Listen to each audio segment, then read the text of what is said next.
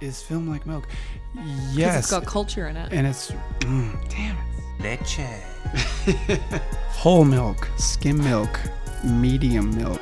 I have nipples, Greg. Could you milk Could me? you milk me?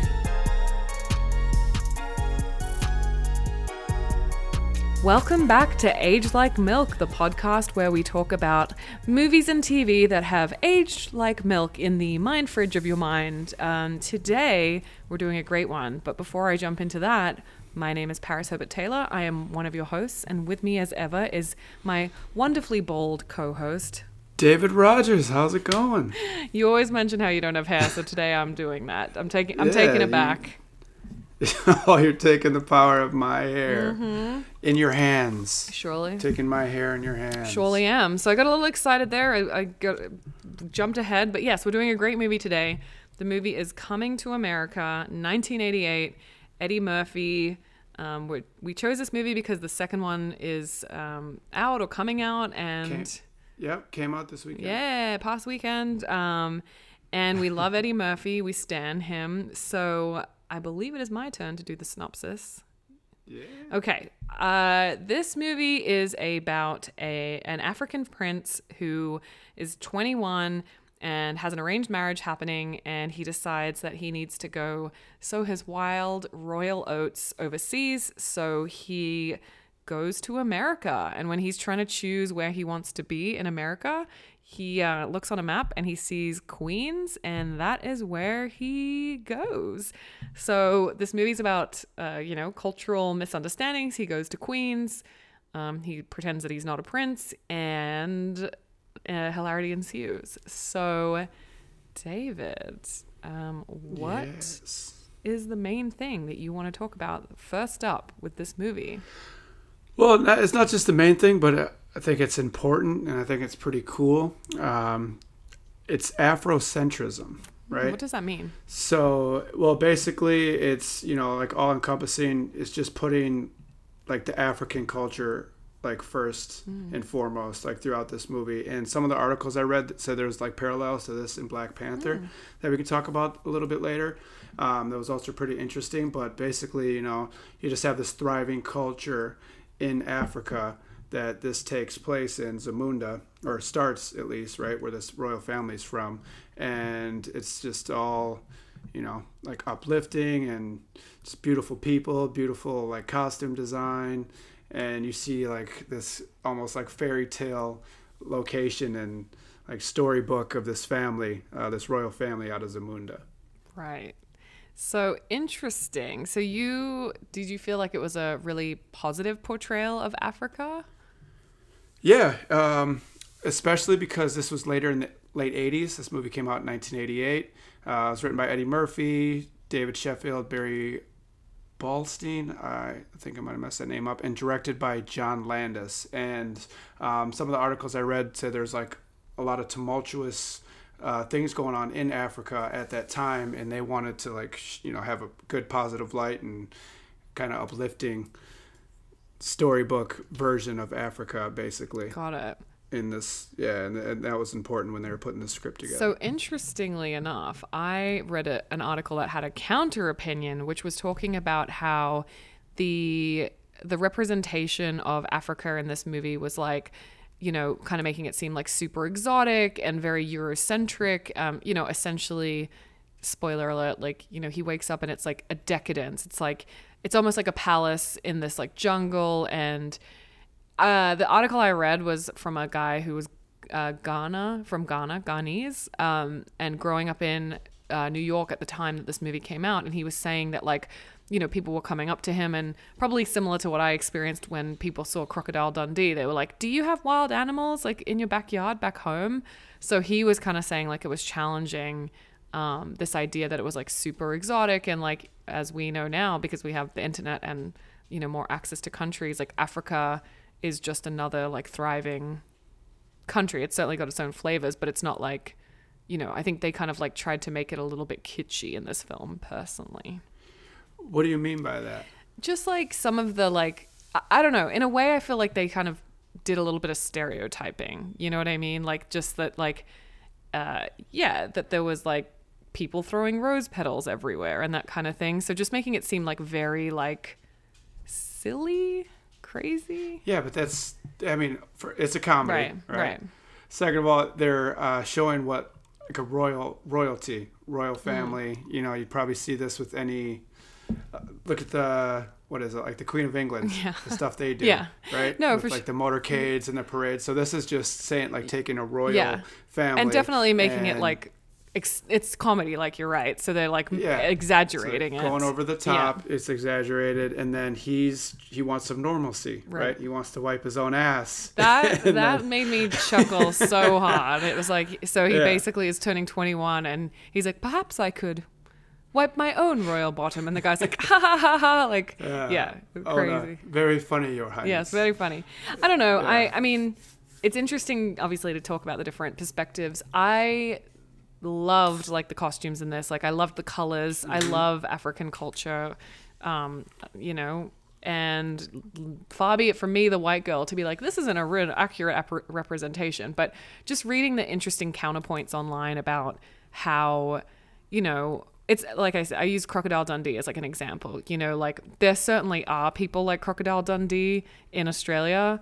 Is the majority of Australia like that? No. And I'm sure it's the same, you know, with the representation here with the Afrocentricity. It's like there certainly probably are people living these glamorous lifestyles, but then there's also cities and stuff. And what we get is more, I think, even the push-in shot in the beginning is like a castle in the jungle. Yeah. It's very like whimsical. Mm-hmm. Which, again, you had to do to set this up. Right. For this comedy. Right. To have him fall so far. No, I get it. To be go and be a commoner Right. in New York, in Queens, New York, and be with the locals and kind of dumb everything down. And, you know, he had to be poor and he wanted to live like one of the regulars. Yeah, but you had to have this extravagance that he's coming from where he's so blinded to what really goes on, like something in like one of the boroughs in New York, right? Mm-hmm. And interesting, when you're talking about costume design. So Deborah Landis, which is John Landis, the director's wife, she did all the costume design for this movie. Right. So like one of the articles I read, she, you know, designing while black, like she felt under the gun throughout all of this, and she just, you know, she wanted to do it justice. And then recently, the lady who did all the costume design from Black Panther, in one of the articles I read, you know, she loved what Deborah did for this movie. That's awesome. And she incorporated all the actors, like James Earl Jones. She asked kind of what the actors wanted from the costume design, and said like he was the only one that could put a lion's head on his shoulder and walk into you know, and walk around doing that, carrying that much power. So yeah. I mean, again, like I, in reading, did think it was interesting to hear about like people struggling with like the African, because I mean, again, I am a white girl, so far be it from me to discuss how it is to feel black in America, because that is not my journey. But it was interesting to read this particular one guy's article about growing up African and black in the South, and just how, you know, people kind of like, just asked him dumb questions, and it made him like really self-conscious about some of this stuff. You know, again, like, do you have wild animals at home? Or like, oh, do you get bathed? And it's like, he was just like some normal kid from Ghana. But again, that's the storyline is like exaggerated as fuck. But yeah, no, I mean, the opening scenes are, in my personal opinion, some of the funniest in the movie.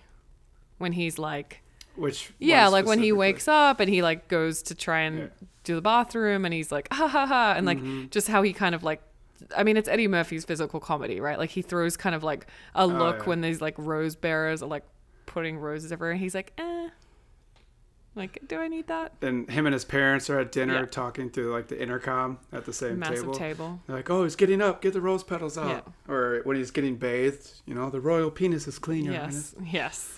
Yes. And there was a lot of that, you know, like a lot of, again, so like the rose bearers and like the royal penis being cleaned. There was a lot of like naked women in the start of this movie, massively contrasted to freezing cold New York.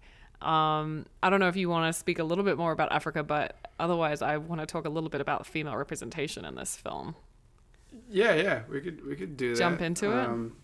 Yeah, go ahead. Well, it just was interesting. I'll start by saying that, you've got these half-naked women, bathing the royal penis, throwing flowers everywhere. Like, it just, it was interesting to me.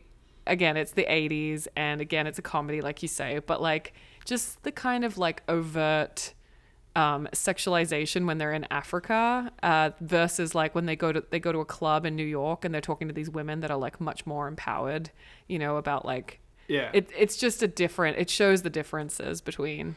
But is that still goes on in the world today in some of these countries, right? Where women don't have as much of a voice in some of these cultures, even if, they do have voice or it's their choice, but, they stay covered up, have to, whether they cover their head, their legs, anything like that, where it's just their culture background, how they grow up. So that stuff still goes on today, basically. Totally. I just thought it was, it kind of, I mean, again, like, not trying to be like a staunch feminist over here and like ruin every comedy movie, but like it did rub me the wrong way. I mean, I know.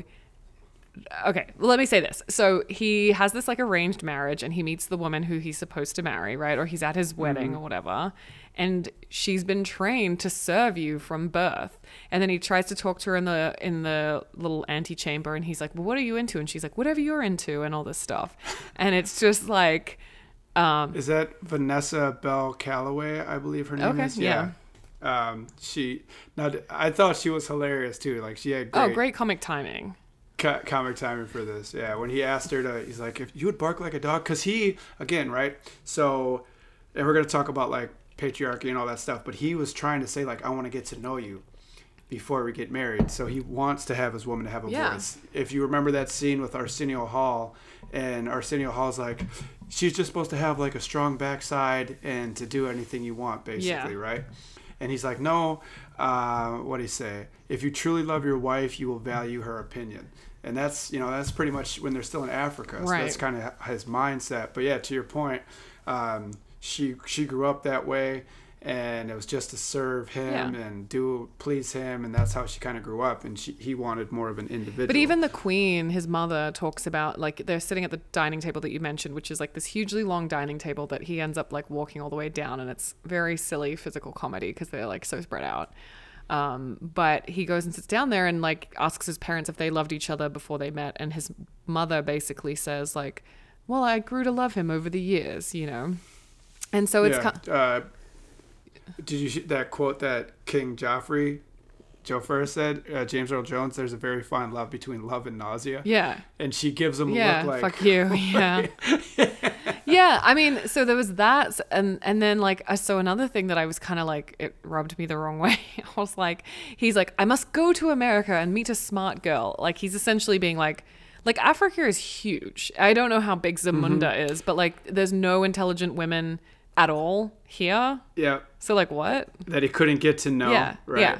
And the thing is like, the United States, China, Russia, like India can all fit into the landmass which is Africa. Right. But he must go to New York and find a wife. I mean, that's the conceit of the film. It was either LA. Yeah. It was LA or New York. And they flipped There's no other places. London, Paris. Yeah. No, he's gonna be there. Let's go to Queens. Yeah. That sounds right. But again, that's why it's funny. I saw this interview with Eddie Murphy, and he was talking to Nas, and they're talking about Queens, and he's like, why Queens? He's like, man, that's just something that was funny when we were writing it. Because he's a king. King or Prince go to find his let's go to Queens. Yeah, no, for sure. I totally love that joke. But yeah, I was like, okay, like so he's saying that there's no smart women at all in this country, or like, you got to fly 1,000,000 miles away to a woman that has nothing in common with you, like doesn't know your culture. So that was one thing that stuck out to me. And then, in speaking about like these half-naked women, I read this one article which I thought was very interesting, but it basically said it's a lot of objectification of women. It's these beautiful women, their breasts are out, they're very beautiful and sexy, but also that like the women seem so accepting of their sexual exploitation. Like they're so ready to jump in and give Arsenio Hall's character a bath, or like the royal penis is clean. Like they look delighted to be washing his dick. To be the servants. Yeah. So very interesting. And then of course you go to America, and he's got like these women who speak their mind and like are definitely more sexually liberated. There's one woman who's like talking about how a man can't satisfy her, and like they're shocked, you know. But that's what he was looking for, right? A woman that speaks her mind, right? But yeah, the right to choose to the wife thing. I mean, or the husband / wife, the marrying for romance. Like there still are so many places in the world where arranged marriages are the norm, and I think for us in like America and Australia, particularly if you're like not like with religious backgrounds like you and I are not, like that seems so crazy to have an arranged marriage. But I think that's why this movie did well in America, because, you know, Americans like typically don't have that unless you're from a culture where that's a big part of it. Yeah, that you're still adhering to. And it is interesting too because Lisa, you know, who Eddie Murphy ends up with, that he falls in love with, she's going through the same thing he's going through. It's interesting. You have like an overbearing like parent, like one of them that's saying, you're going to do this. I set this up for you. Like James Earl Jones's character. And then I believe, what's the dad's name? I forget. Yeah, but you know, he's doing the same thing with Lisa, right? He's saying, you're going to marry this guy. He's from a good family. He's the heir to the Soul Glow Empire, and that's just what it's going to be. So they're both kind of going through the same lifestyle, and they just want some control over their life. Right. So and no, it's interesting, and I think that's what draws Eddie Murphy's character to Lisa's character. Sorry, I keep calling Eddie Murphy Akeem and Lisa. You know, they both have these fathers that like want them to live a specific life, very focused on like marrying the right person, the right girl, and that kind of leads to the status in this movie. So you know, the 80s, like I think they give us a pretty good look at New York. I know for a fact that New York in the 80s was pretty gross and crime ridden. You kind of see it in the train. There's like tons of graffiti. Yeah. But her dad is like so obsessed with her marrying this heir to this hair glow fortune. And then when he finds out that Akeem is a prince, suddenly like the guy rings the bell 3 times and he just slams the door in his face. Yeah, he's like, baby, when I say he's got his own money, he's got his own money. And he hands her the $100 bill with his face on it. Yeah, that's John Amos, Cleo McDowell. Yeah. And he's a business owner, right? McDowell's. At McDowell's, yeah. McDonald's has the golden arches. They got the golden arcs. Right. Yeah, I mean, it's interesting. So, like, one of the conceits of this movie is that Akeem wants to find a wife that wants to marry him for him. So he wants to marry for love. He wants to marry an intelligent woman. Again, we've covered there are no intelligent women in Africa, according to him, at this time at all. Which I'm like, does that mean that he's acknowledging that they need to educate the women there? But anyway, moving on. So he's in America and he's pretending to be poor. Like they walk into this boarding house and he's like, we want the poorest accommodations. And then at one point he's supposed to bring Lisa back for dinner and he's like, and he is like, I live in a very humble place, blah, blah, blah. And then his roommate / servant has bought all this shit and made the house nice. And then he like slams the door in her face and she's like, is it because you're ashamed? Like there's just a lot of talk. No, there's a very big rent. Yeah. Very big. There's just and then she's like, just a lot of talk of like status and but interesting. Right, because he had to go that way to be able to take that shine off of him, basically, so that someone could see him for who he is, which Lisa ends up doing. Right. So if he came in just stunting on everybody, rocking all his gold which stuff, he does in the beginning. He does rock up to he rocks up to America looking like everybody's kind of looking at him and it's like at the airport. This guy is for sure rich, everybody. Exactly. And he had to take those layers off so that she could see who he was. And then right as they were moving along, this is a sweet guy. Yeah. Like, oh, you know, I don't care that he was a goat herder and now he works cleaning at McDowell's, right? He sweeps the floor. like him, and they have a romantic date and they're dancing in a restaurant. So David, where you live is so noisy. Oh, I mean, it's 2 blocks from you. I know, but I feel like you can't hear that. I can't hear it outside my window, but I can hear it outside your window. Yeah, welcome to LA, like baby. Queens, New York, in the movie. The sounds of the city. when Eddie Murphy's singing, he's like, to be loved, to be loved. And his neighbors are like, shut the fuck Yeah. up. It made me love New York. I was like, oh yeah, because I feel like in LA you'd start singing out your window and someone wouldn't even care because everyone's an actor or a singer out here, you know. Someone to share lonely hours and moments of despair. To be loved, to be loved. Whoa, what a feeling. Yeah, you're right. She has to like love. It's kind of like a Cinderella story. Like she, Exactly, you know. yeah. But I will say, I just thought it was interesting. There's a lot of references to money. There's a lot of references to status. And I was trying to think of the context of this movie. Like the late '80s, early '90s was the .com boom, and like people were just making money, you know, in different ways and skyrocketing to wealth. So yeah, I thought it was very interesting to see like the dad just switched. Like like Eddie Murphy's character Akeem lies and said he's a goat herder, and his dad is just so fucking dismissive. Oh yeah, and same Her with dad. Lisa's boyfriend. Yeah. Yeah, he throws that shake at her, and he's like, "Take care of this." And he says at the basketball game, he's like, "Y'all wear clothes there, Right. Or whatever." Yeah, But and you reminded me, I forgot to talk a little bit about Lisa's boyfriend, like just going back to the patriarchy and the status and the money and all of that. I guess it's all kind of connected. Like he tells Akeem, you got to tell a woman what she wants, you know, and he's so used to getting his own way because he's this like heir to this like hair product throne that, by the way, maybe you should try some of that. Maybe your hair grow back if you just spray it on top of a little bit of soul glow. Yeah. It's like a miracle that grow, shine like a through. chia pet, just starts growing. Yeah. But yeah, no, I was very Daryl. Daryl's character. Yeah. Very interesting to see the dad shift, and also there's the Louis character, the big white guy that works in the kitchen. I love that actor, by the way. Louis Anderson. Maurice, he's like, I'm on lettuce now. Year from now, I'm gonna be assistant manager.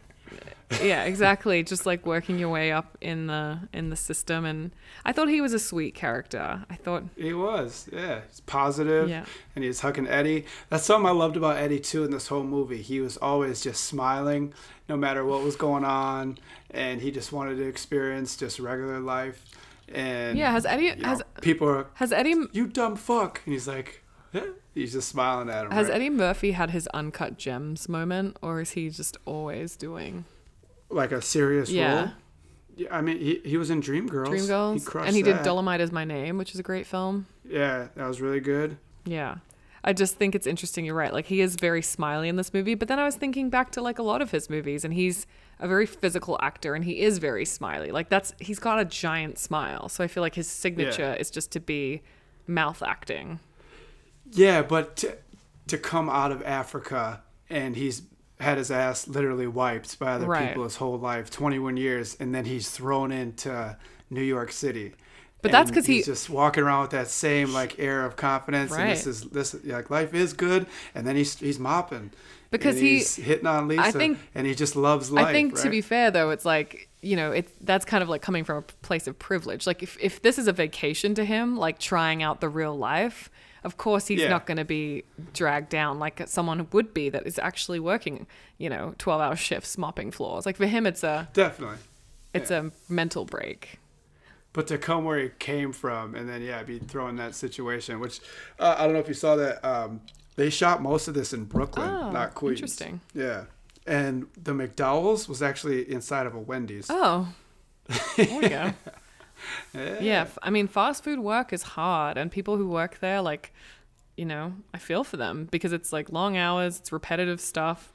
But I think for someone like him, his character that hasn't had any life experience, of course, it's like exciting because he's taking ownership. You know, like It's an adventure. yeah, it's an adventure for him, exactly.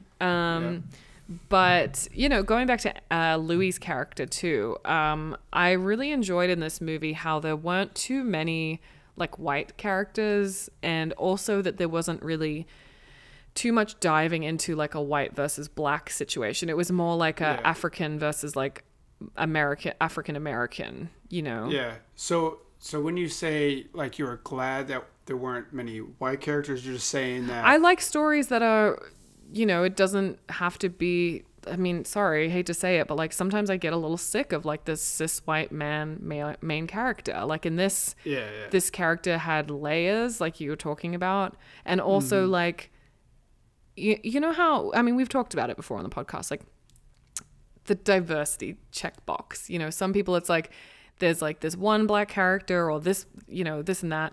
I liked that this movie was about the African American community and like just different cultures. Yeah, just different and just like different representations. And the fact that this movie made so much money and was so in the mainstream, I think it really, again, not to get too heavy, but I really think it showed that you can have a film that is like majority people of color cast. You know what I mean? Yeah.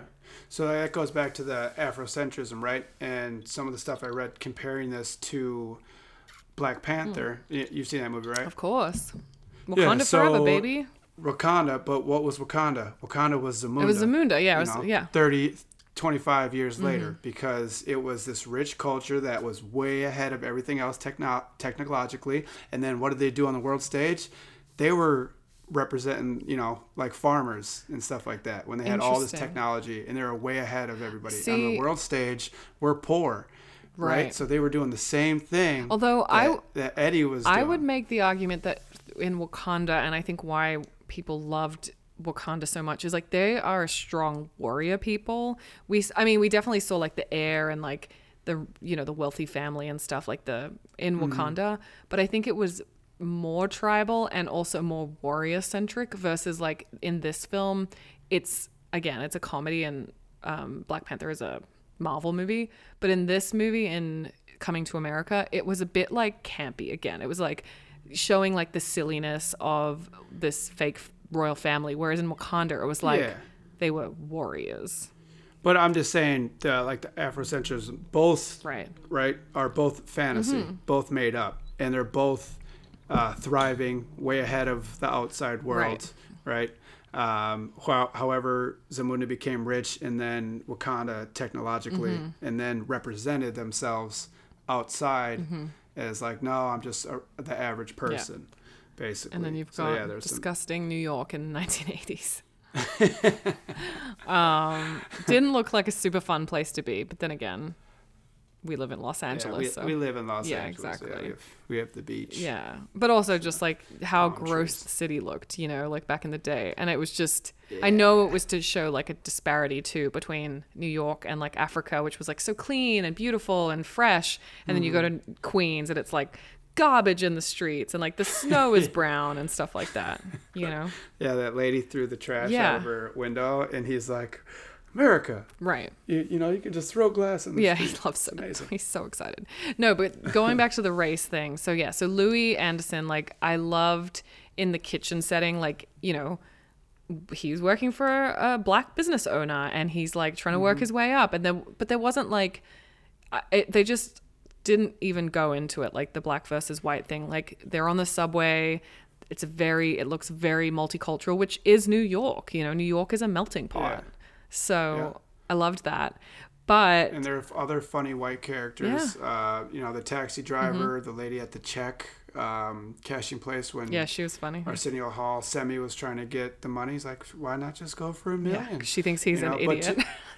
Exactly. Yeah, you're crazy. And to your point, though, watching this movie, every time I've seen it, that's never popped in my head. So, and I would like to enjoy movies that way, right?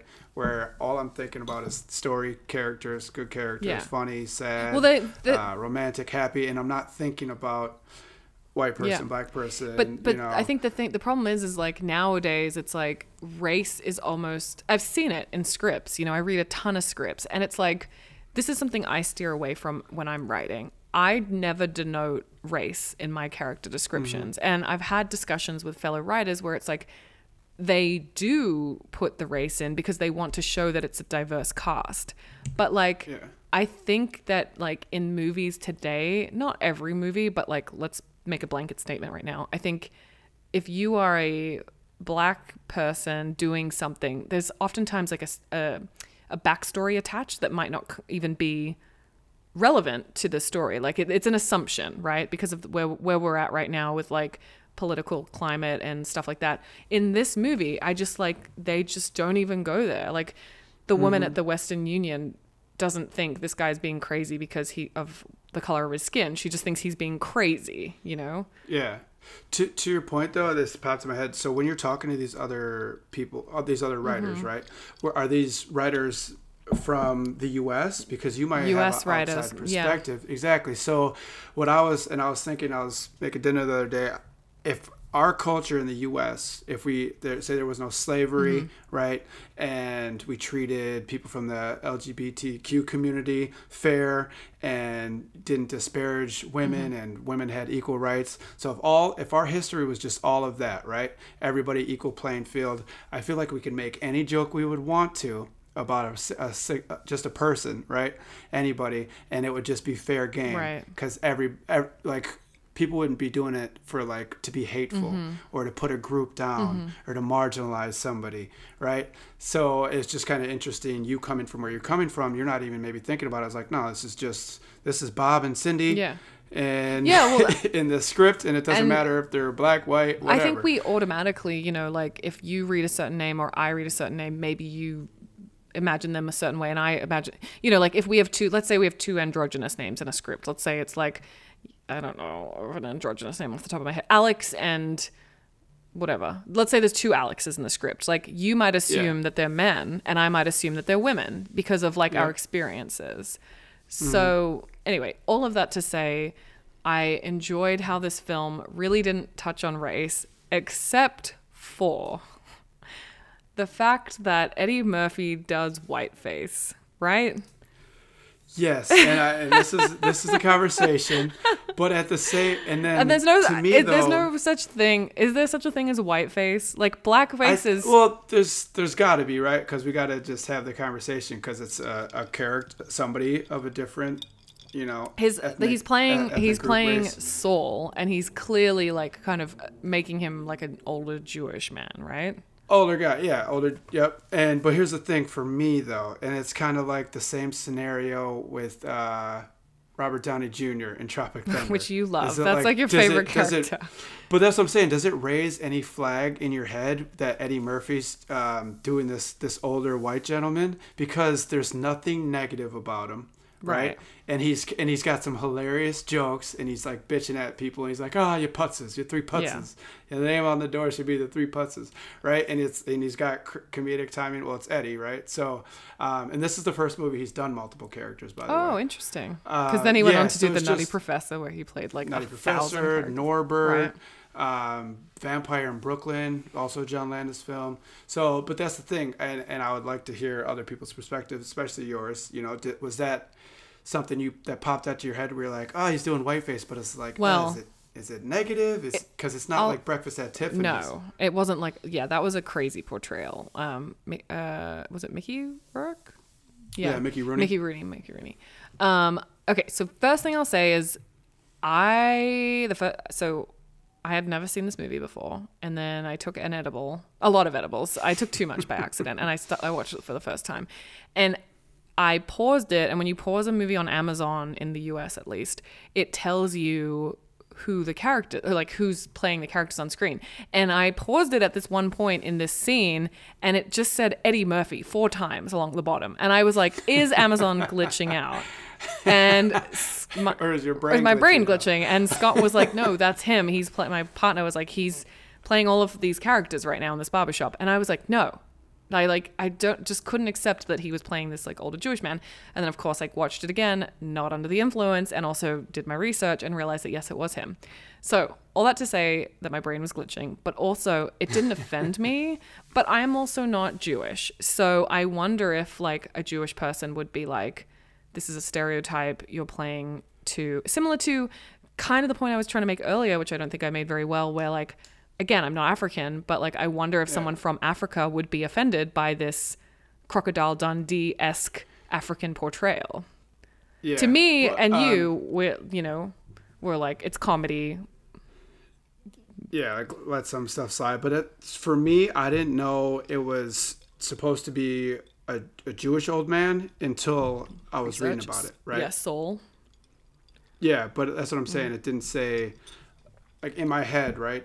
Wasn't like, oh, a negative portrayal Right. of like a Jewish person. It was just an older Right. white gentleman. But it does So raise that's- the question though, because like blackface I think is so offensive because it's rooted in slavery, right? Yes. When Robert Downey Jr. does it in Tropic Thunder, which was such a fun movie to review, and you love everything about that character. You quote it to me all the time, which I love. I mean, for me as a white person, I felt uncomfortable for that portrayal. You were like, no, it's funny. And it was kind of making a commentary on Hollywood and how On Hollywood. fucked it what is. people would do to win prizes. win in Oscars and Hollywood. stuff. He got Yeah. like a pigment transplant. This one is slightly different than that because it's like there's no white face rooted in slavery. I mean, first of all, the prosthetics in this were ridiculous because again, my high brain was like, no, that is not Yeah, Eddie Murphy. really What good. the fuck? But I'd be super curious to hear if someone from the Jewish community was offended by this or if they just Me as well. weren't, you know? Yeah, because and I would love to walk around in prosthetics like one day as an older person. An Like older person or me, an I older think white man? Yeah, just like an older me. I think that'd be hilarious. But yeah, I would love to see if people were offended by that. But at the same time, it's like I just thought older white New Yorker. Right. That's the way he talked in a barbershop with all the other Yeah, fellas. the dudes. And the other Eddie Talking Murphy. Like, Rocky Marciano. Yeah. Well, that was the Yeah. other thing. I think that was, to me, the only real mention of race. Like, versus, like, being a noob to New York from Africa, it was never about, like, black and white, except for that one scene in the barbershop where they were talking about boxes, and he's like, every time... It's like, Joe Louis got his Yeah. ass beat. It's by like, Rocky. every Yeah. time someone brings up a white boxer, this is the only person they can mention. Rocky. They talk about Rocky Marciano. yeah. He's like, well, he beat Joe Louis's ass. Joe Louis was 78. Yeah. I just love like all those characters, and a couple of them are Arsenio Hall as well. They just had so much fun Yeah. in those scenes, you can tell. right. I do think it's like it became Eddie Murphy's thing where it was like he probably read a script and he was like, if I can't play at least 4 characters, I'm not doing it. You know what I mean? By the way, prosthetics are, from what I've seen, like it's a process to get them made. You have to have like straws up your nostrils. You sit there in like latex dripped all over your face. I'm a little claustrophobic. I don't think I could do it. Yeah. I don't know about you. We should get somebody from prosthetics to be Yeah, it'd be honest, at great. some point. I know some peeps. Let's do it. But yeah, so that was just funny, like the race, the white face.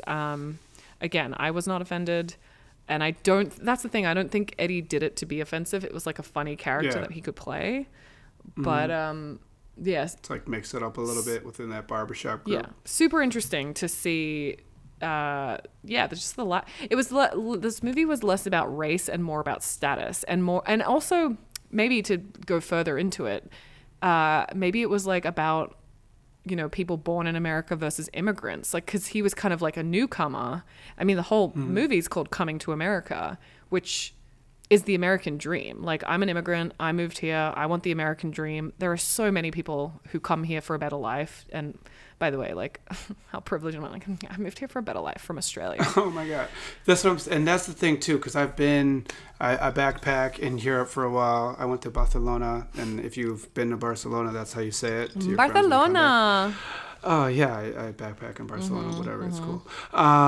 But so there's a ton of everywhere I went was like a free country, Mm-hmm. right? And you can make it there, Hmm. and you can do cool shit there, right? So I'm just kind of curious.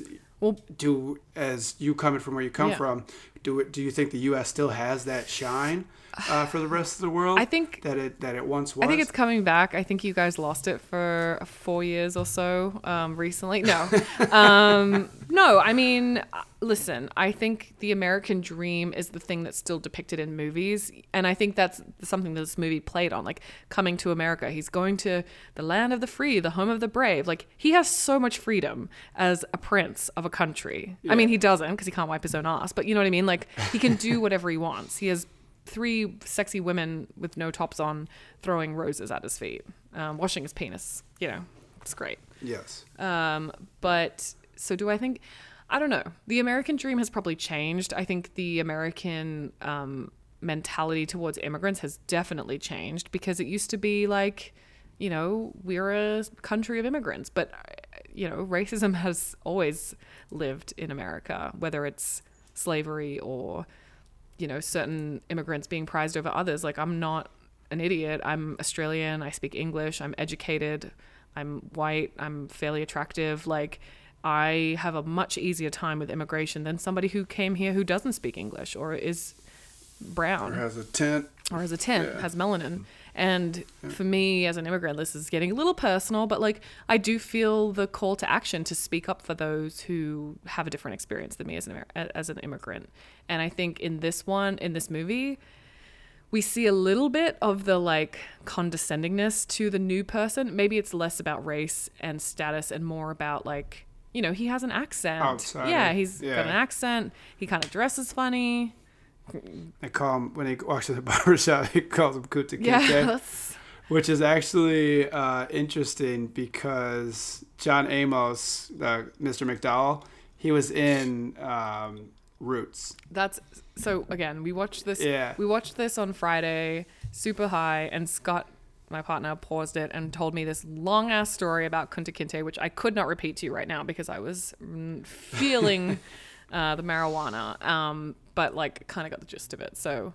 Yeah, that's kind of racist, right? To be like Kunta Kinte, and then his I don't know. Or is it funny? It's funny, but like then the dad shows up, and then he's like, "I'm looking for my son." And he's like, "Oh, he means Kunta." Like, it's just like, yeah. Is it xenophobic? Like, so is that racist or is it something else? Maybe it's like xenophobic. Because it's cultural, right? Like xenophobic. Or maybe it's just because it's just like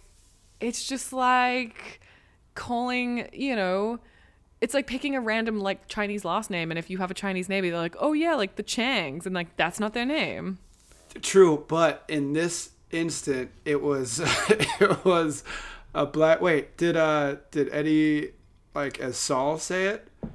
Yes, Eddie as Saul says it too. Okay. See, but that's what I'm saying. We could get so down like a rabbit hole because if somebody with like a Asian last name, but it's says somebody else, right? They call another Asian person calls that person. Oh, something. It's Jackie Chan. Maybe right? But it's derogatory. But it's an Asian person, maybe like same culture calling that same culture. So I was thinking like if it's a black guy calling another black guy Kunta Kinte, like are we calling that racist now? Yeah. Well, he's a black guy playing a white guy. Playing a white guy. Right. Calling so yeah. It And then I still that didn't raise any kind of flag in my head at all. I was just geeked out. Yeah. Because you love it. You love Kunta Kinte. Yeah. But yeah, I guess it would be like if, you know, you had an Australian neighbor and they're like, "Hey, I'm looking for Bruce," and they'd be like, "Who's Bruce?" "Oh, you know, Crocodile Dundee." Like that's not really offensive because it's like, ugh. Anyway, it gets really interesting because again, it's like, yeah, he's a black man playing a white man, calling a black man another black in jokes. So. Way to go, Eddie! You really played with the nuances there. You made us think like a violin, buddy. But yeah, this movie, yeah, interesting. You said you had a bunch of fun facts about the film. Yeah, so Paula Abdul did the choreography for the opening scene. Yeah, okay. I think she was working on one of Janet Jackson's tours. She was the LA Lakers girl. Uh-huh. And she met John Landis, and he was like, "Oh, are you a teenager? You young?" She's like, "Yeah." And she just said, you know, she would tell people that when she was younger, when she was trying to come up, and then she would go figure it out. Oh, so she knew how to do it. She was young. She may not have known fully how to do it. She said she'd just go say, "Yeah, I can do this," and she'd go figure it out. So I thought that was kind of cool. Wait, can I tell you something about that dance scene? I don't know if anyone can relate to this, but like sometimes if I enjoy the marijuana, things seem to take like a really long time, and that dance scene felt like it went for so long. Was it long? Yep. Was it long, or was I just like? It was a little longer, and with your mindset, I could definitely see. I just remember turning your watch and be like, "Wait a minute." I just turned to Scott and I'm like, "Are they still dancing?" Like, listen, don't get me wrong, I loved it. Also, I couldn't take my eyes off. I feel like they had like a white woman in the front, kind of. There was one girl in the front who I was like, I don't know if she's really African. Like they did have a lot of African dancers back there. That was a big. There was a lot of people, but I was like, hang on a second. They had to get the people together. Again, you know when you get a little high and then you start fixating on shit. I was like I just felt like every scene took a long time. You can hear the clickety clack of the dog in the background. And I'm almost done my ginger beer and whiskey, which is what I'm enjoying this evening. Sorry, continue. No, so yeah, like Queens wasn't Queens. The shot at McDowell's in a Wendy's. Sidney Poitier, Poitier was supposed to be King Jaffe at one point, and then James Earl Jones got it, right? Miss America, Vanessa Williams at the time, was in the running role for Lisa, and then they went with Shari Headley. What else? Yeah, Eddie's first time playing multiple characters. I thought that was really interesting. And then I guess John Landis and Eddie clashed on set a little bit. The director and Eddie, even though they had worked on what was it, Trading Places, a few years before that. This was like one of Eddie's main movies, coming out as an actor. And I guess John Landis thought he was like just had a really big head and Interesting. Wasn't the nicest to some of the people on Eddie set. had a bit of a big But head. I mean, yeah, but that's one person's take, right? Yeah. They had a good working relationship, but he said their personal relationship changed after that because he thought that Eddie thought he was a superstar and everybody had to kiss his butt. Well, I mean, he was a superstar at the time. Yeah. Eddie Murphy came Yeah. out with so everything many, he touches is gold. seriously, and I mean, even now, he is working so hard. I mean, I think that's probably because he also has a lot of kids. I read that he has a lot of kids, so he's probably got to support a lot of people. But I mean, he's been crushing it for years. I think, He has a baby with he has a baby with Scary Spice. Spice up your life. Yeah. He took it to heart and he did. He was like, okay, I guess But, I will. I mean, with that many kids, I think they'd all be straight if he stopped working with all the royalties he's probably getting. Right. Right, all the stuff he did. Do you want to talk about, unless you have any fun quotes, I kind of want to go over the song lyrics. From, Hit me. Let's go. Oha, or Ona, or whatever. The She's Your Queen to Be. Okay, hit me. Do you remember Yes, this? well, vaguely. Yeah. Again.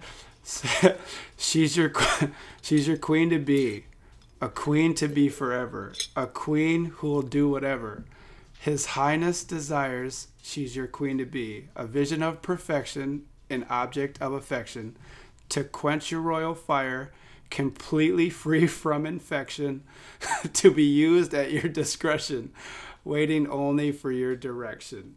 She's your queen to be. I mean, it goes back to the overly sexualization, the sexual Exactly. exploitation. Like, From a woman being trained her whole life. Yeah. But that, I mean, when he's singing it, when she's like getting introduced, I think it's a hilarious scene. But if you actually listen to those lyrics, you're like, holy shit. She's your queen to be, a queen to be forever, a queen who'll do whatever His Highness desires.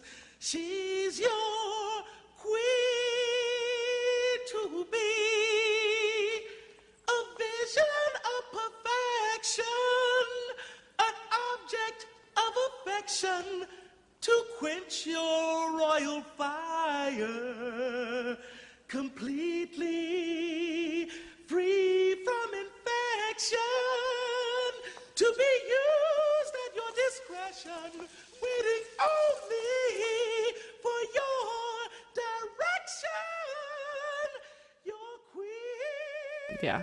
I mean, again, like, I am trying not to be so sensitive about it, but like this movie, whew, I was like, I'm curious to see the second one, to see how they tackled it. Because I know that like some of my favorite actresses are in it. Like, what's her name from SNL? Leslie Jones. I love her. Yeah. And not Mage Sinclair, but Lisa is in it. Oh, again, great. I believe, isn't she? Mm-hmm. Yeah, I want to say that. yeah, I mean, it would be interesting to have like their take. We'll have to watch it, which is cool. But, and then to that, like you're saying, try not to be sensitive to this stuff, but did they have to jack all that stuff up so he can say, like, rebel from that a little bit, right? Yeah, I'm sure it was like a device, but of course, Yeah. I do think we have a duty to be somewhat careful of like what we put into movies and film and TV, because it's like, people take a lot of cues from popular culture, and I know that like someone would hopefully be like, well, this is silly because obviously this Yeah. isn't real, but you just don't know. Because they eventually went against that, though, right? So his mom like championed Yeah, being his mom champions having it, women to be able to think, and but I mean, and even for towards him and her to choose. even towards the very end, like, so the family goes to Lisa's dad's house, and the dad like corners her, and he's like, you're just a plaything, like, he's got a wife back in our country, and like, it's just like, it was kind of weird. I mean, as much as Eddie Murphy's character changed, then, like, spoiler alert, she gives up her whole entire life in America and goes to Zamunda and is gonna be his bride. Like, comes down the aisle, lifts the veil, bam, it's her. Yeah. But he said in the train in New York, he'd give it all up for her. Yes. And then when they're in the chariot driving out after they got married, again, he's like, I'll give it all up right now for you. Yeah. And she says said, no. nah. Because she ends up being materialistic. I did have a problem with that. Yeah, so he says, like, should we give it up right now? And she's like, nah. She looks around, she's covered in diamonds, and she's like, nah, we're good. Which, again, like, the status thing, and maybe he was right to try and find a bride that didn't know who he was, because clearly 5 minutes in Zamunda, and she's like into it. She's like, cool, yeah, wash my penis. Do it. Because watch my penis. Because through the movie, she wasn't like that. No. Right? She was like, no, he's a sweetheart, and it's not about money. Even though her sister was, her dad was. Oh, we didn't even talk about Patrice. Holy fuck, I forgot to write that down. I ain't saying she a gold digger. It's not only that, like, there's some severe sexual assault happening in this movie. They go under the jacket. They go to a basketball game and she jacks him off in public. And he tries to. Pardon me. Yeah, he jumped up and he said, yes, in the face. Yeah. And then he halftime, which is another hilarious scene when those guys from Zamunda who are like selling popcorn. Yeah, they run into him. Oh, just somebody I met in the bathroom. Yeah. No, Patrice is like, I mean, she's like a real antithesis to a lot of the female characters in this. She's sexually liberated. She goes after what she wants. I mean, she definitely is a gold digger when she finds out that, or she thinks that Arsenio Hall's character is the prince. And she's like, yeah, let's do it.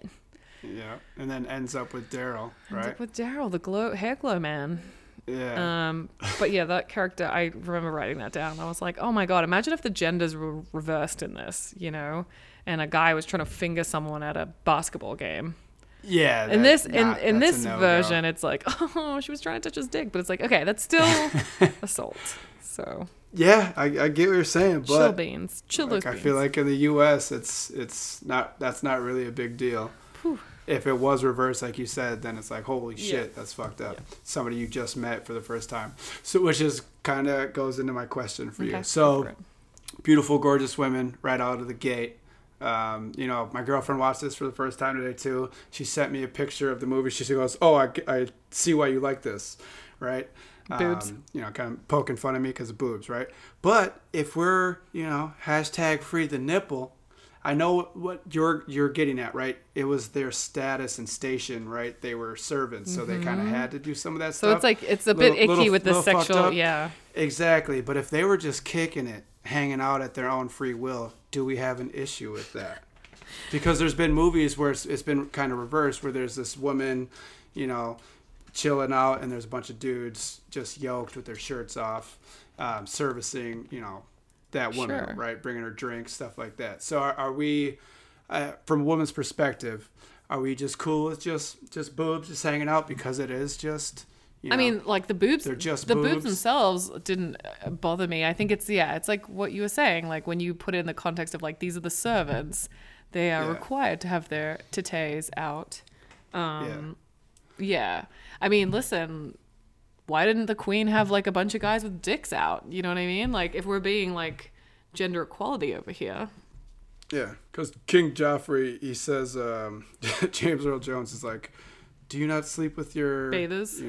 Your bathers? I know I do. I know. And then we were talking about that here, and it was like, cool. So he's just admitting to cheating on his wife in front of her. Yeah. And the wife is just like, In oh, front of his son, too. God, you're so, I don't think he said it in Oh, he front did. of Just to his They like, son. yeah, but you told your son. yeah, that's weird.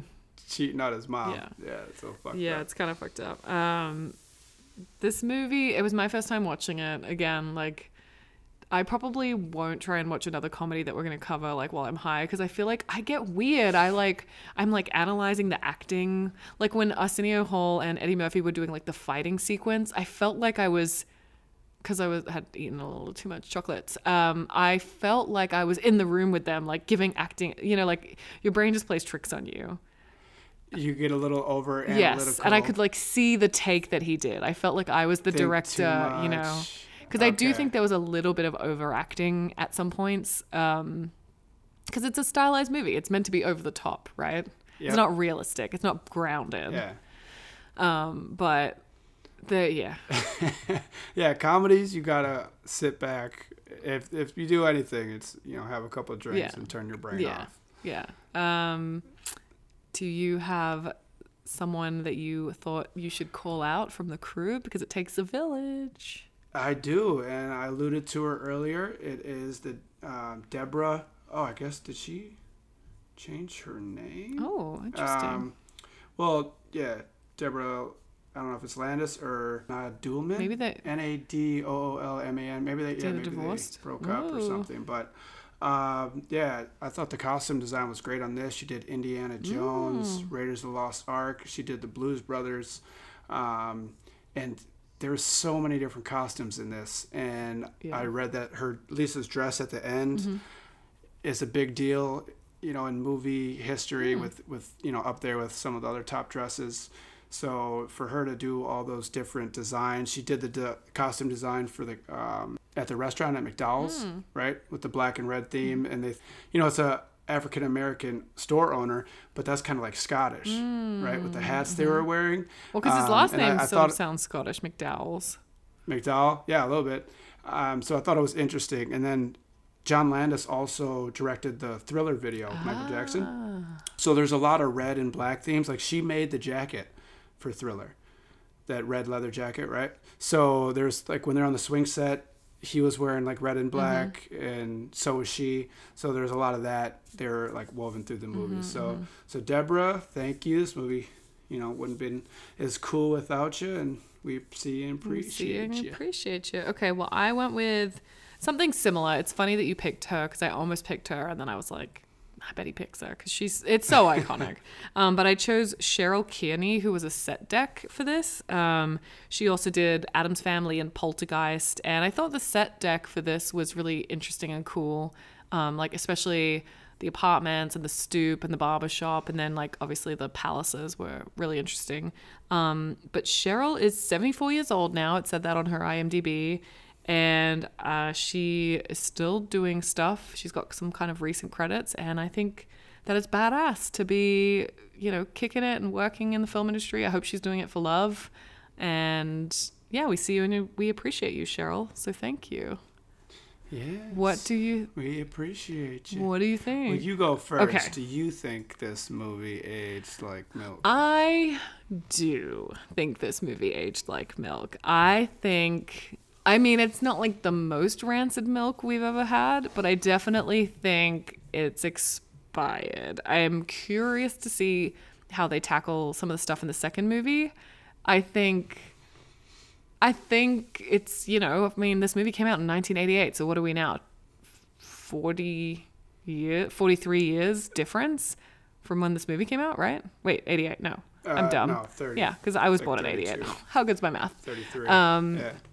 Yeah. I think it did age like milk. I think there were some things in it that I personally just couldn't get over, like the sexualization of women and all of that. And I appreciate that it was stylized, but I'm very curious to see how they handle it in the second one. So yes. second How about you? Okay.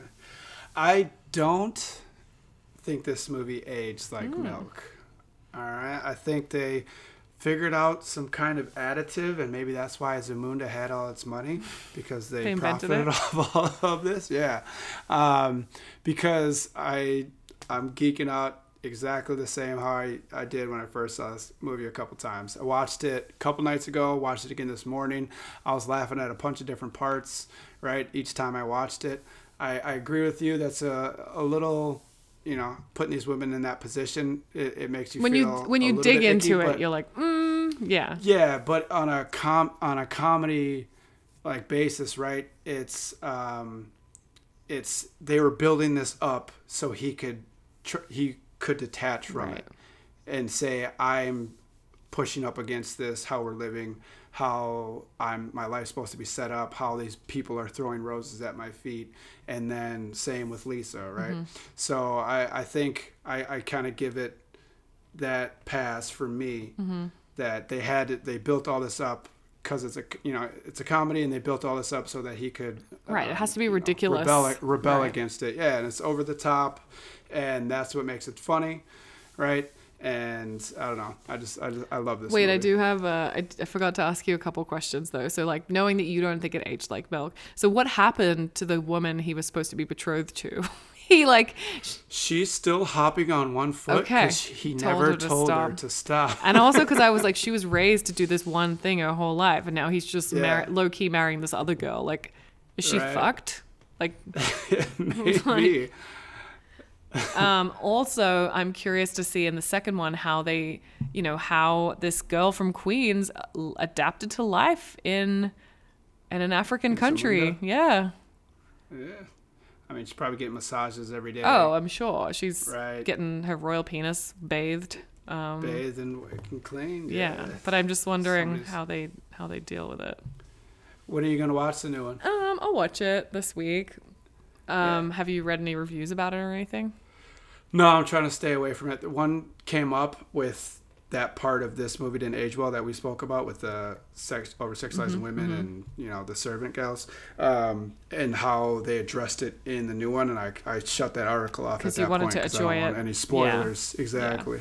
Yeah. So I mean, again, I don't think it was the most rancid, and like we've talked about in the past, like sometimes you just put that spoiled milk into like your scrambled eggs and you just deal with it. And So if those women are just sitting there, boobs covered, with just like a towel, they're not in there with him bathing, and they just hand him a towel when he's done, does this movie age like milk? It's not about the boobs though. I think it's about the... No, I'm just saying they're not sexualized, right? They don't have to service him. They don't have to wash him. They're just sitting there, right? Fully clothed, and they just have to throw him a towel because that's their job. They're like women. They're women butlers. If they're butlers, basically. Then they should be able to dress a little less. Yeah, I think it's... But that's what I'm saying. They have clothes on, right? Yeah, I guess, yeah.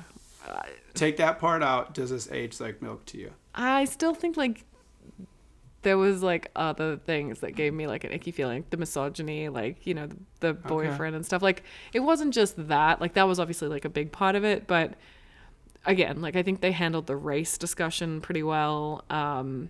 The status thing, I don't know. Like, and like the coming to America, like literally the title of the movie, the way that they portrayed him as an immigrant coming to America, like none of that felt that off. But yeah, and I'm also curious to hear, again, I hope some of our listeners reach out to us and tell us if they were offended by the whiteface. By the whiteface? Yeah, me too. I wish, hope as well that we get more interaction with people. As we grow, I hope to see that where we can engage a little bit after we have our conversation. And bring it back. Yeah.